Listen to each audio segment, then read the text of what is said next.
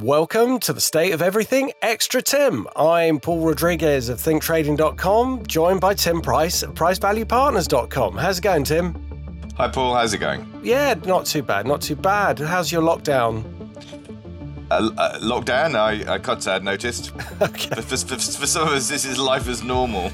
Yeah, it is pretty much. I haven't noticed much difference myself. For those of us that are remote working Jedi and have been for the last several years, it's same old, same old. I don't know when you first started doing it, but when I first started, it was very hard to stay away from the fridge, basically. And it's like making endless cups of tea and stuff like that and planning your day.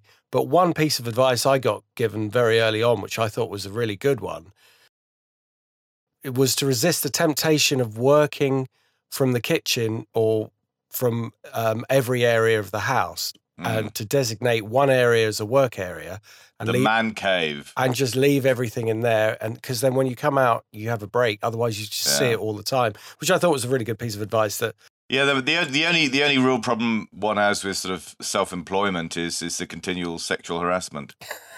Right.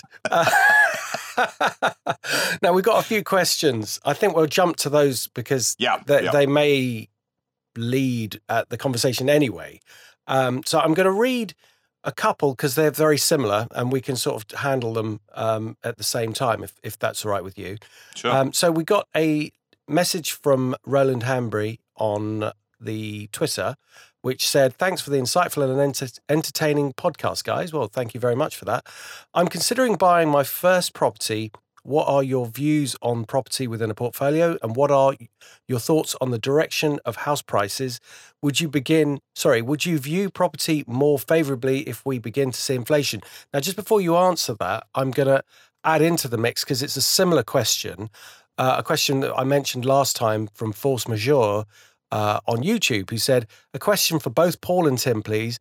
As you may have both got different approaches, taking in mind that coronavirus, at least temporarily, is providing some uncertainty and may change how life becomes afterwards, if either of you had between 100 and 300,000 as a retail investor, that's sterling, to spend for providing an income in the future, would you spend all on speculating, learning how to trade, utilize a value investing fund, or purchase a property for rental income? Maybe a mixture of all, or use one strategy to supplement another? Many thanks." So I think they're kind of tied together. Sure. One's a more broader question than the other. What do you think, Tim? All good questions and probably no easy answers. My gut feel, I mean, the thing about this crisis or predicament is things are moving so quickly. Every time you think you've got a handle on stuff, the game has changed. So I think that's why you're seeing, say, the stock market sort of having these wild gyrations, sort of up 5 to 10% in a day, and then down 5 to 10% in a day. And it's just, markets are trying to do what markets do, which is sort of price in the future, but it's just so uncertain. I mean, we've never been here before. It's just a trite thing to say, but it's true. An example of that, an example of the magnitude of the problem. You may have seen there's a graph that's been circulating on Twitter for a day or two now, and it's a chart of the US unemployment figures. And it's a mobile chart. So what it does is it shows you the figures going back to, I think, the late 60s or early 70s, and you see the sort of the peaks and the troughs in the monthly data. And then you see the last month. And the scale, so it goes from like whatever it is, however many 100,000 to like 6.6 million. You go, whoa, whoa. So it's not easy to, I mean, in any investment, I think at the moment, in any asset allocation decision, you're having to try and anticipate so much that is simply uncertain. Anyway, so that's enough of the caveats. My gut feel on property, firstly, it depends on, I think we're probably talking residential property here. I mean, it's presumed that it's residential. Yeah, My good point, actually. Yeah. So I would discriminate, for example, trying to read through this mess, I would discriminate quite starkly between commercial and residential. I think commercial property is an accident waiting to happen, because I think that I suspect that one of the long-term outcomes of this is that people will think, well, you know what, I did remote working for a while. You know what, it didn't turn out to be all that bad. So why the hell am I going to go back to an office and commute and et cetera, et cetera, et cetera? There's just no need for it. You can get by without it. You can, humans are adaptable. They are, they adapt. So I think the implications for commercial property are not good. For residential, my sense is also that in the near to medium term, it's probably not a great outlook because people just, like the whole financial system is kind of like teetering. So there's just going to be less money available. People are going to have less money. People are going to eat into their savings and so forth. So that, the what Keynes called the animal spirits just aren't going to be circulating with quite the, the robustness that we're all used to. That said, then I guess I default to the sort of the standard tropes of location. So some areas may well prosper, some not. My gut feel in relation to London, let's say London stroke the southeast, is again trying to read through to the bigger picture. If what I think happens to globalization (brackets a reverse of it) (brackets) turns out to happen, then you have to assume that there's just going to be less demand for premium property stuff because the kind of globalized high net worth elite just aren't going to be traveling as much in the future, if at all. So on that basis, I think the top end gets a whack.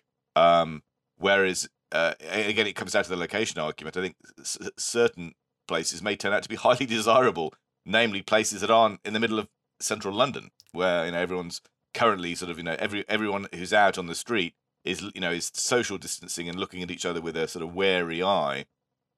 That would argue, in my mind, for a premium to remoteness. So yeah. It's all relative, but that's my field. So basically, probably commercial and residential takes a bit of a hit, but I can give you the characteristics of individual places that I think will do better than others, and they're going to be the ones that are just fundamentally more desirable to live in. And if you were looking to invest between 100K and 300K, would there be of course, from your perspective, you would invest it, I'm assuming, and please obviously tell us, in the way that you invest in your fund, right? Because well, in our managed accounts. So we have one fund, which is a global equity value fund, and that's taken a beating along with every other equity investment in the world over the last 6 weeks or so. But in the fullness of time, I expect some of the positions will probably recover. But in terms of the discretionary business that we offer, which is a full service approach, it's multi-asset. So you're right. So to answer that, I think that the caveat has to be diversify, because as someone amusingly and archly tweeted a week or two ago, the trades we make tonight will echo in eternity. And I thought that was quite sweet and funny. But the point is, the decisions you make about your investments right now will have a huge impact on your future returns and risks. Yeah. So there's no point in rushing at this. There's every point in having a sort of a sensible. So there's no rush, but having a sensible, sort of well thought out approach. But it strikes me that given the nature of, we don't even put it this way. We've been advising our clients over the course of the last few weeks that the stuff you own within a portfolio ought to be stuff that you would be comfortable owning if the markets were to shut down. Yeah. Because that's that describes the severity of what we're currently experiencing. I'm not suggesting for one moment that I advocate closing markets, because I don't. But I'm just saying, the authorities are already doing so many impossible things before breakfast that closing the markets would be, frankly, the least of our concerns. They got very close to it in 2008, and I wouldn't be surprised if the markets lurch again, that they start talking about it again. And the problem with that is it almost becomes a self-fulfilling prophecy, because if the market starts to sense that there's going to be a closure, then they start dumping stocks, and then it just leads into this vicious circle. So they've got to be careful with doing things like that. But what I'm getting at, I suppose, in terms of saying, you should only own what you'd be comfortable owning if the markets were to close. It means you prioritize stuff. Yes. So to go back to the question, yes, we would. My advice, for what it's worth, would be, if you're looking at whether it's for income or for capital growth or a combination of the two, and clearly in the UK context, if you're investing through something like an ISA or a pension, a sort of tax advantaged wrapper environment, then to an extent it's academic because there's no not yet any sort of taxable event. So you can be agnostic as to whether you're looking for income or growth or a combination of the two. So we look for a combination of the two. That said, yeah, it would be entirely consistent then for us to be saying how we're already investing, and the way we're already investing is across three asset types, namely value stocks, and if you want a definition, cheap but high quality listed businesses that are hugely cash flow generative with little or no debt. So that's box number one. Box number two would be systematic trend following funds, which are momentum strategies, and I should add, are really coming into their own. So I'm not going to mention any names, but there's one fund. There are many funds that offer this service. They're called CTAs in the States, or commodity trading advisors, or managed futures, but they're all effectively momentum approaches. These guys are having a field day, as to be fair, they should, because they were out in the wilderness in sort of performance terms for the last few years. Frankly, because there were insufficient strong trends across multiple asset markets. But now, if you look through to the global environment, it's not just wishful thinking on my part. It's not just book talking on my part. It seems to me that if there were a lack of price trends before, well, do we think there's going to be big trends in the future in both directions, in interest rates, equity indices, hard commodities, soft commodities, and currencies? The answer has to be, well, that would not be a surprise if that were to happen. Yeah. So trend followers definitely make sense, I think, in this environment. If you can access them. The problem is that they're not easy to access for retail investors. That said, you can then practice the strategy yourself if you give it enough practice and training. And Paul, I think we both know someone on this call who can give advice about technical analysis. Yeah. And then, so the third box would be and these boxes haven't changed over the last few years. So value equities plus trend following plus precious metals, bullion, and also precious metals miners with little or no debt. Because unless I've called this hugely wrong, if there's ever a time in human history you want to own gold, that time is now. Now, that logic may be wrong, but it strikes me that, okay, so we're currently in the early stages of the biggest deflationary shock in world history. But that said, so far the governmental response everywhere has been comparably extraordinary in terms of the size of fiscal and monetary stimulus. So if this doesn't end in inflation, then I'm the prince of China. Right. So from my perspective, I think that's a very interesting and comprehensive answer. I would just say that training yourself in trading or investing, we've discussed this before actually, and it really comes down to whatever you're most comfortable with. So, some people love charts, some people don't. People like value investing, some people don't. It's really down to what works for you. But what I would also suggest you do is have a look on Twitter at Millionaire Mentor's comments, because virtually everything he says, and obviously I don't see everything he says, but everything I read that he says, I tend to agree with. And it's all about educating yourself, thinking for yourself, preparing for yourself. And if you've got a pot of money, then use some of that to do that. And then looking at property per se has been a great investment. But whether it will continue to be depends very much on whether we, like you say, get a huge deflationary environment. And if we do, there will be a lot of forced selling of people who've bought 20, 30 houses. I saw a comment on Twitter, I think it was Hamish Capital actually, but I'm sorry if that's not correct, but it was a few days ago, about people who bought like 30 odd properties and rented them out with Airbnb, and now like stuck in a position. I mentioned this before about my worry about the government going after people who've got a property portfolio, because they're easy targets when it comes to trying to recoup some of this money that they're spending. Now, I have no idea whether they're going to do that. And if we do have a massive inflationary environment, yeah, maybe property will do extremely well.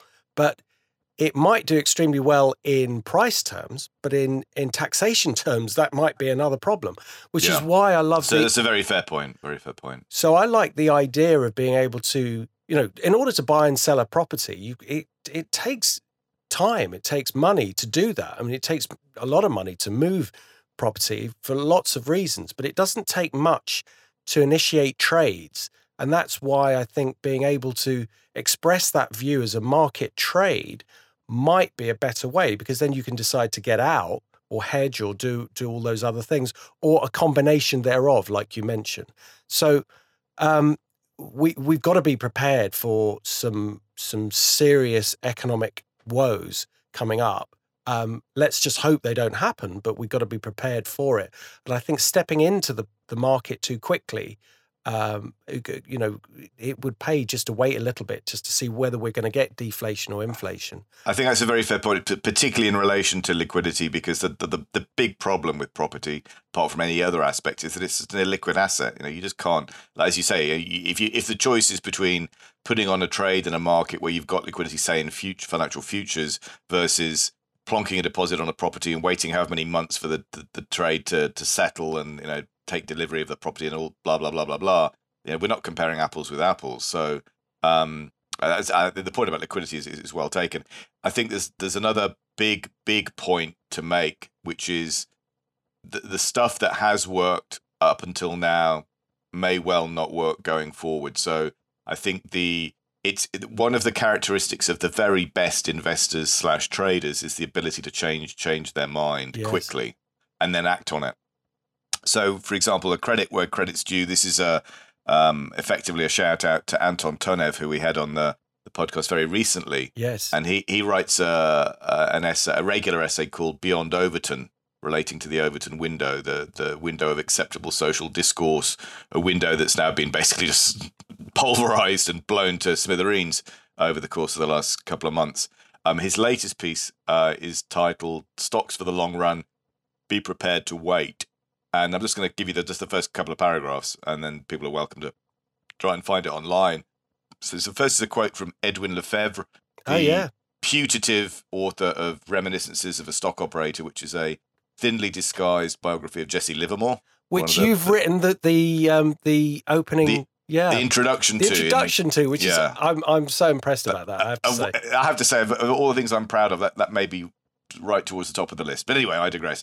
So this is by Edwin Lefebvre, Reminiscences of a Stock Operator, and it's a quote: "The nature of the game as it is played is such that the public should realize that the truth cannot be told by the few who know.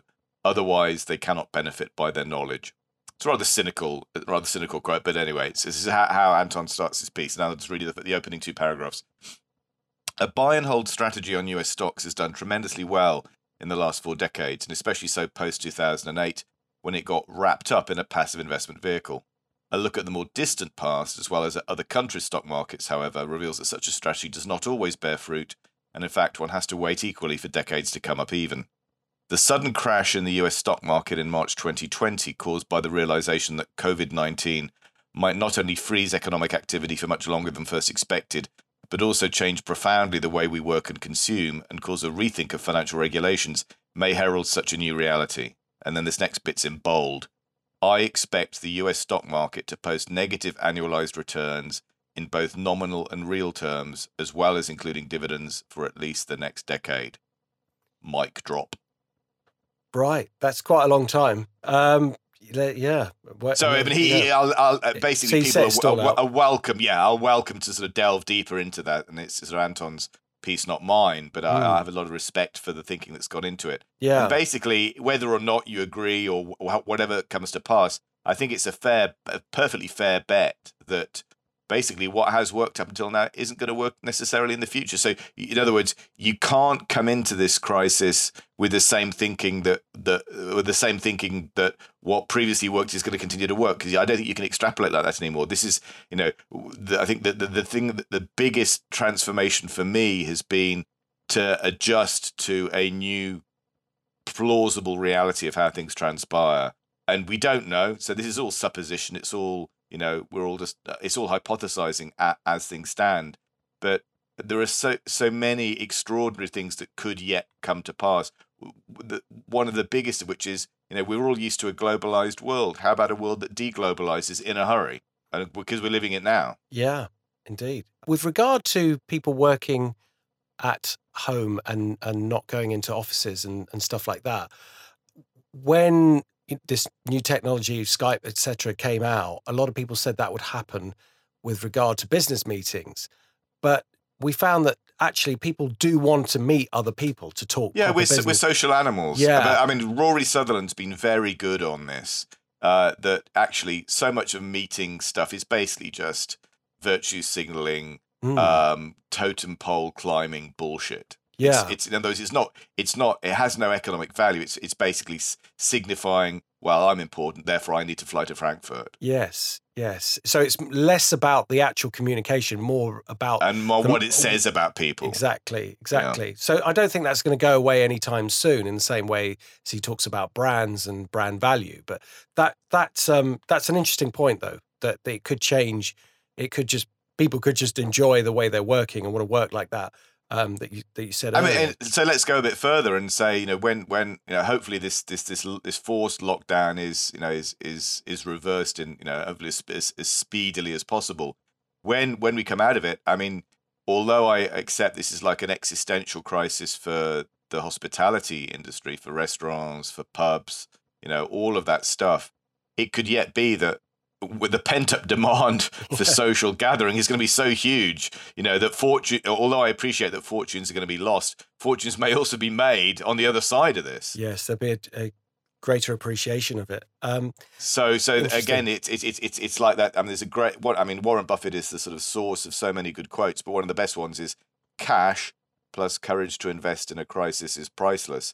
Having cash, having liquidity right now, I mean, what a dream scenario for people. It's just whether you step in now or whether you wait a bit longer. Well, that's a timing issue. That's a timing issue, and it's a big one, really, because we did see a buy signal short term a couple of weeks ago in the markets. They've held up, but I don't know now. It's like we're sort of halfway between where it bounced from and the recent high, if that makes sense. So we're not extending those gains, and we're not falling either, and it's like we're on a knife edge here. So and to say it could go either ways, I know it's sometimes that's not particularly helpful, but it's really less clear as to whether we're going to get a big downdraft. But one interesting thing is like stocks like Tesla, which you'd expect to be much lower, still not lower. They've bounced. It had that massive squeeze up. Well, it's higher than the point from which it started that massive squeeze up, if that makes sense. So it had a massive rally, collapsed back down, but it's now sort of bouncing up again, which is really head scratching. So we have to see. So there's some mixed signals out there. Some that say like the banks look awful and the stocks of the banks look just awful. And haven't really turned around yet, which is a big worry. Well, have you seen that banks have basically been stopped from paying dividends now? Yes, absolutely. But the charts looked terrible before anyway, before they announced that. What I don't understand is why anyone was dumb enough to be owning banks in the first place, because their finances, their balance sheets, their reporting is so opaque and has been consistently opaque since at least 2007-8. It's like investing in fog. Yeah, I guess it was the dividends that people were attracted to, but so this is why I say don't go on the basis of this has worked, therefore it will work, because that's ancient history now. Yeah, I mean, but there is I guess a theory there that if the banks are asking for help but also have the cash to get through it as well, then it's almost like the financial crisis over again. They've been given a boost, but actually they've got reserves anyway, and we're in a good place. So we shall see. We'll see how quickly they start to bounce back. And I would say the interest rate cyclical stocks will give you a heads up on when this crisis is easing, if it does ease within the short term. So. Another question, which I missed, and I have to apologise, from Joe Harris, because I know he's a regular listener, said, when we made the comment about I made the comment, I think, about low oil prices, and how it was good for everyone. He's made the point, of course, it is good for everyone, but not for those who work in oil and gas, which is a very fair point. But I also think that oil and gas is such a valuable commodity to the world that I just don't see them staying. It won't stay low for a long time. It just can't. So I'd say it's one of those things that there will be opportunistic buying. It's basically a call on a functioning economy. So if you think the economy's gone forever, then, well, you don't buy anything. But if you think it's going to recover, then you buy this.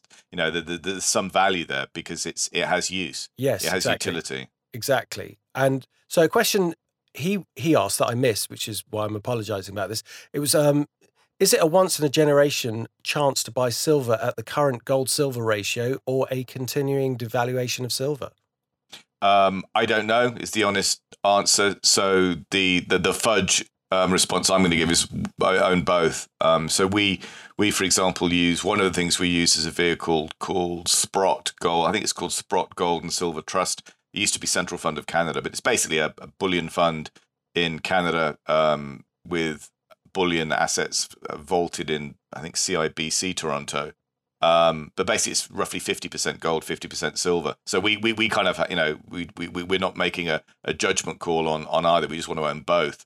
I don't claim to know why the silver ratio is at such a stretched level. My only conclusion would be that because silver has, to my understanding, is that silver has more industrial applications than gold. It's being whacked because the global economy got thrown in the freezer. But in the fullness of time, although I have no strong views, and I just like to own both. Yeah, there's another idea here that I think deserves further investigation, and that is that the gold and silver price that you see on the exchange is very different to actually owning gold and silver outright. Those prices, there is a differential, and you've always advocated gold that's not rehypothecated. Correct. Yeah, it's not lent out to other investors. Exactly, and owning the real asset, and there is a big difference. So I'm not an expert in that, but I would say that you may find trying to buy physical gold and silver, it's impossible. Well, actually, that's interesting you say that. It's not there. It's not there, apparently. So what is going on? So if you can't buy gold and silver, yet the prices are not, the exchanges aren't reflecting those prices, this is, gold and silver are in reality much higher. And therefore, you need to express your bullish view in a different way, if that makes sense. So my credit here goes to a guy called Paul Malcrist, who I've met a few times, who used to write something called the Thunder Road Report. And I remember this is one of those hoary old quotes that I keep chuntering on with. And he wrote probably a decade ago now that, quote, "The next leg up in gold will prove to be a religious experience for those people who find themselves short." The problem is that I think that the figures, as I got this, I think, via the Reserve Bank of India, and again, it's probably 10 years old or longer, but basically strongly suggested that there are, for every ounce of proper, genuine physical gold, there are roughly 100 paper claims on that gold. So in other words, you've got all these banks and hedge funds and financial players and dark web finance and all the rest playing games in the futures market, but those futures transactions in gold are never or hardly ever settled for physical delivery. They're all settled for dollars. So if you want to muck around and play games, you can basically sell short gold futures indefinitely because you're not settling for physical delivery. You're settling for dollars.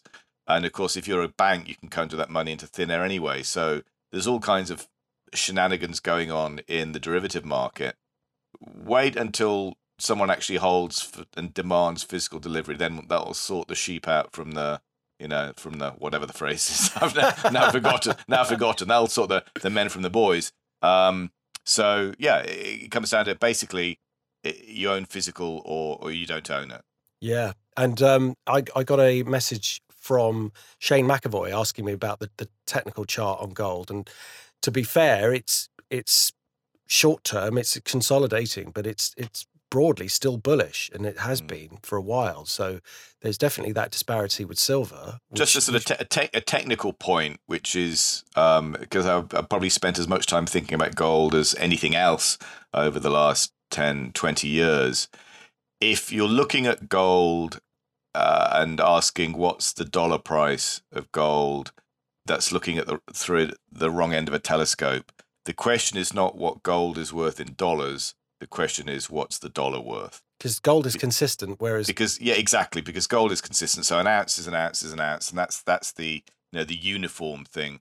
What's the value of a dollar? There's no scientific definition for a value of a dollar. We know what the value. We know what we can define a kilogram or a liter or a meter.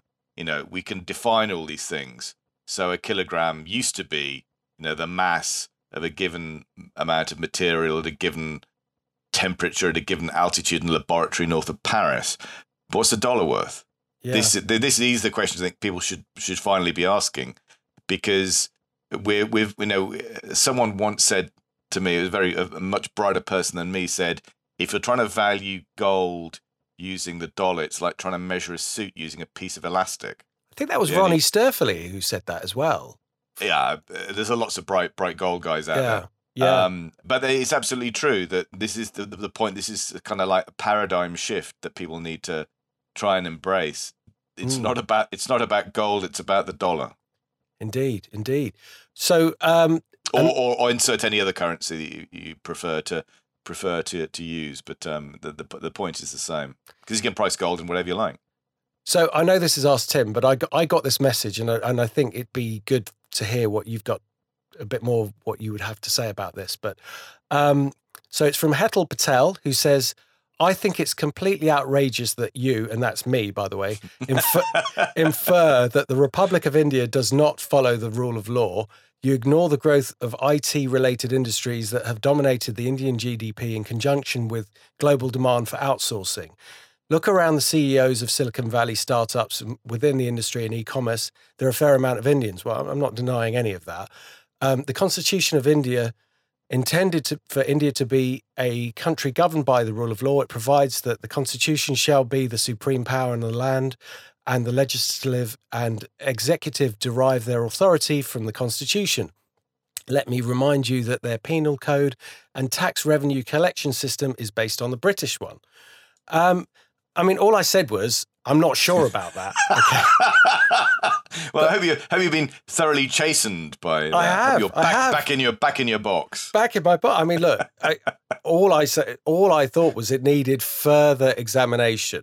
And I've been to India a few times, and I've spoken to people about doing business in India. And admittedly, my last visit was about 5 years ago, and a lot has changed, but I didn't think that structurally much had changed from when I'd been there in the 90s. And I think the only way to test these things is to set up a business and do some business there and see how difficult or easy it is. And my only reservation was that you may be trading one set of problems for a different set of problems if you move from China to India. And it may pay to look around, or indeed, what I advocated was, I think we have plenty of very smart brains here. Why can't we just develop more of those products that we need ourselves? I mean, as actually he goes on to say, because that's not all that Hetal sent to me, Land Rover being owned by an Indian business is like, well, why is that? Why can't we own it and deal and run it as a profitable company? I mean, it just doesn't make any sense. I mean, undoubtedly there are some very supremely intelligent people and hardworking and fantastic business people in India, and quite rightly so. That's expressed in the CEOs of some of the biggest companies in the world. That's not what I was saying. I was just saying, we need to have a broader discussion. He says Tim Price has probably got a better handle on this, and I think he's right. I'm sure he's right. Yeah, and I'm sure definitely right about that. So, I mean, you suggested India as opposed to China for all the right reasons, and so do you obviously feel more strongly about this? It's as much a moralistic point as anything else, and I wholly accept that there's the world as is and there's the world as we might like it to be. In the world as I would like it to be, we pivot to India, but there's clearly choice, and it goes back to the point we were talking about earlier about globalization and deglobalization. We are living through a seismic period of change, and it is literally impossible to say exactly what will transpire. In large part because it will not just be economic factors that distinguish at where we end up. It'll all determine where we end up. It'll also be political ones. I'm not a politician. I've got no interest in being one. But ultimately it'll be politics that decides how future stuff gets done. On a related point, for fans of John Gray, the British philosopher John Gray, who I would argue is one of the finest essayists in the English language today. Just an FYI that he's got a piece out in the New Statesman that's just been published called "Why This Crisis is a Turning Point in History," and I would recommend that to anybody. Can we have a link for that on the show notes? Yeah, and I'll share We'll put it in. And so the subhead is "The era of peak globalization is over. For those of us not on the front line, clearing the mind and thinking how to live in an altered world is the task at hand." But everything he writes, you may or may not agree with it, but it's beautifully written. Fantastic. Look forward to that. Our next podcast is going to be Gregory Wrightstone, which I'm really looking forward to publishing. I think, Joe, you're going to enjoy that as well. And it's just really just having an open mind about climate change. So that will be up next. Thank you so much, Tim. It's been an absolute pleasure as always. Thank you, Paul. Again, a pleasure for me as well. And thank you so much for all your questions. We really do appreciate it. If you do disagree with anything, we're more than happy to discuss it. So please do ask any questions and we'll talk about it on the show. The State of the Markets podcast has been hitting highs in the charts at the moment. So once again, we really appreciate all your support, your comments, and the fact that you're subscribing and engaging with us. It's been an absolute pleasure. And a final shout out to Dixie DeVille for your lovely comments on YouTube too. Really appreciate it. Take care, be safe, and we'll speak to you soon.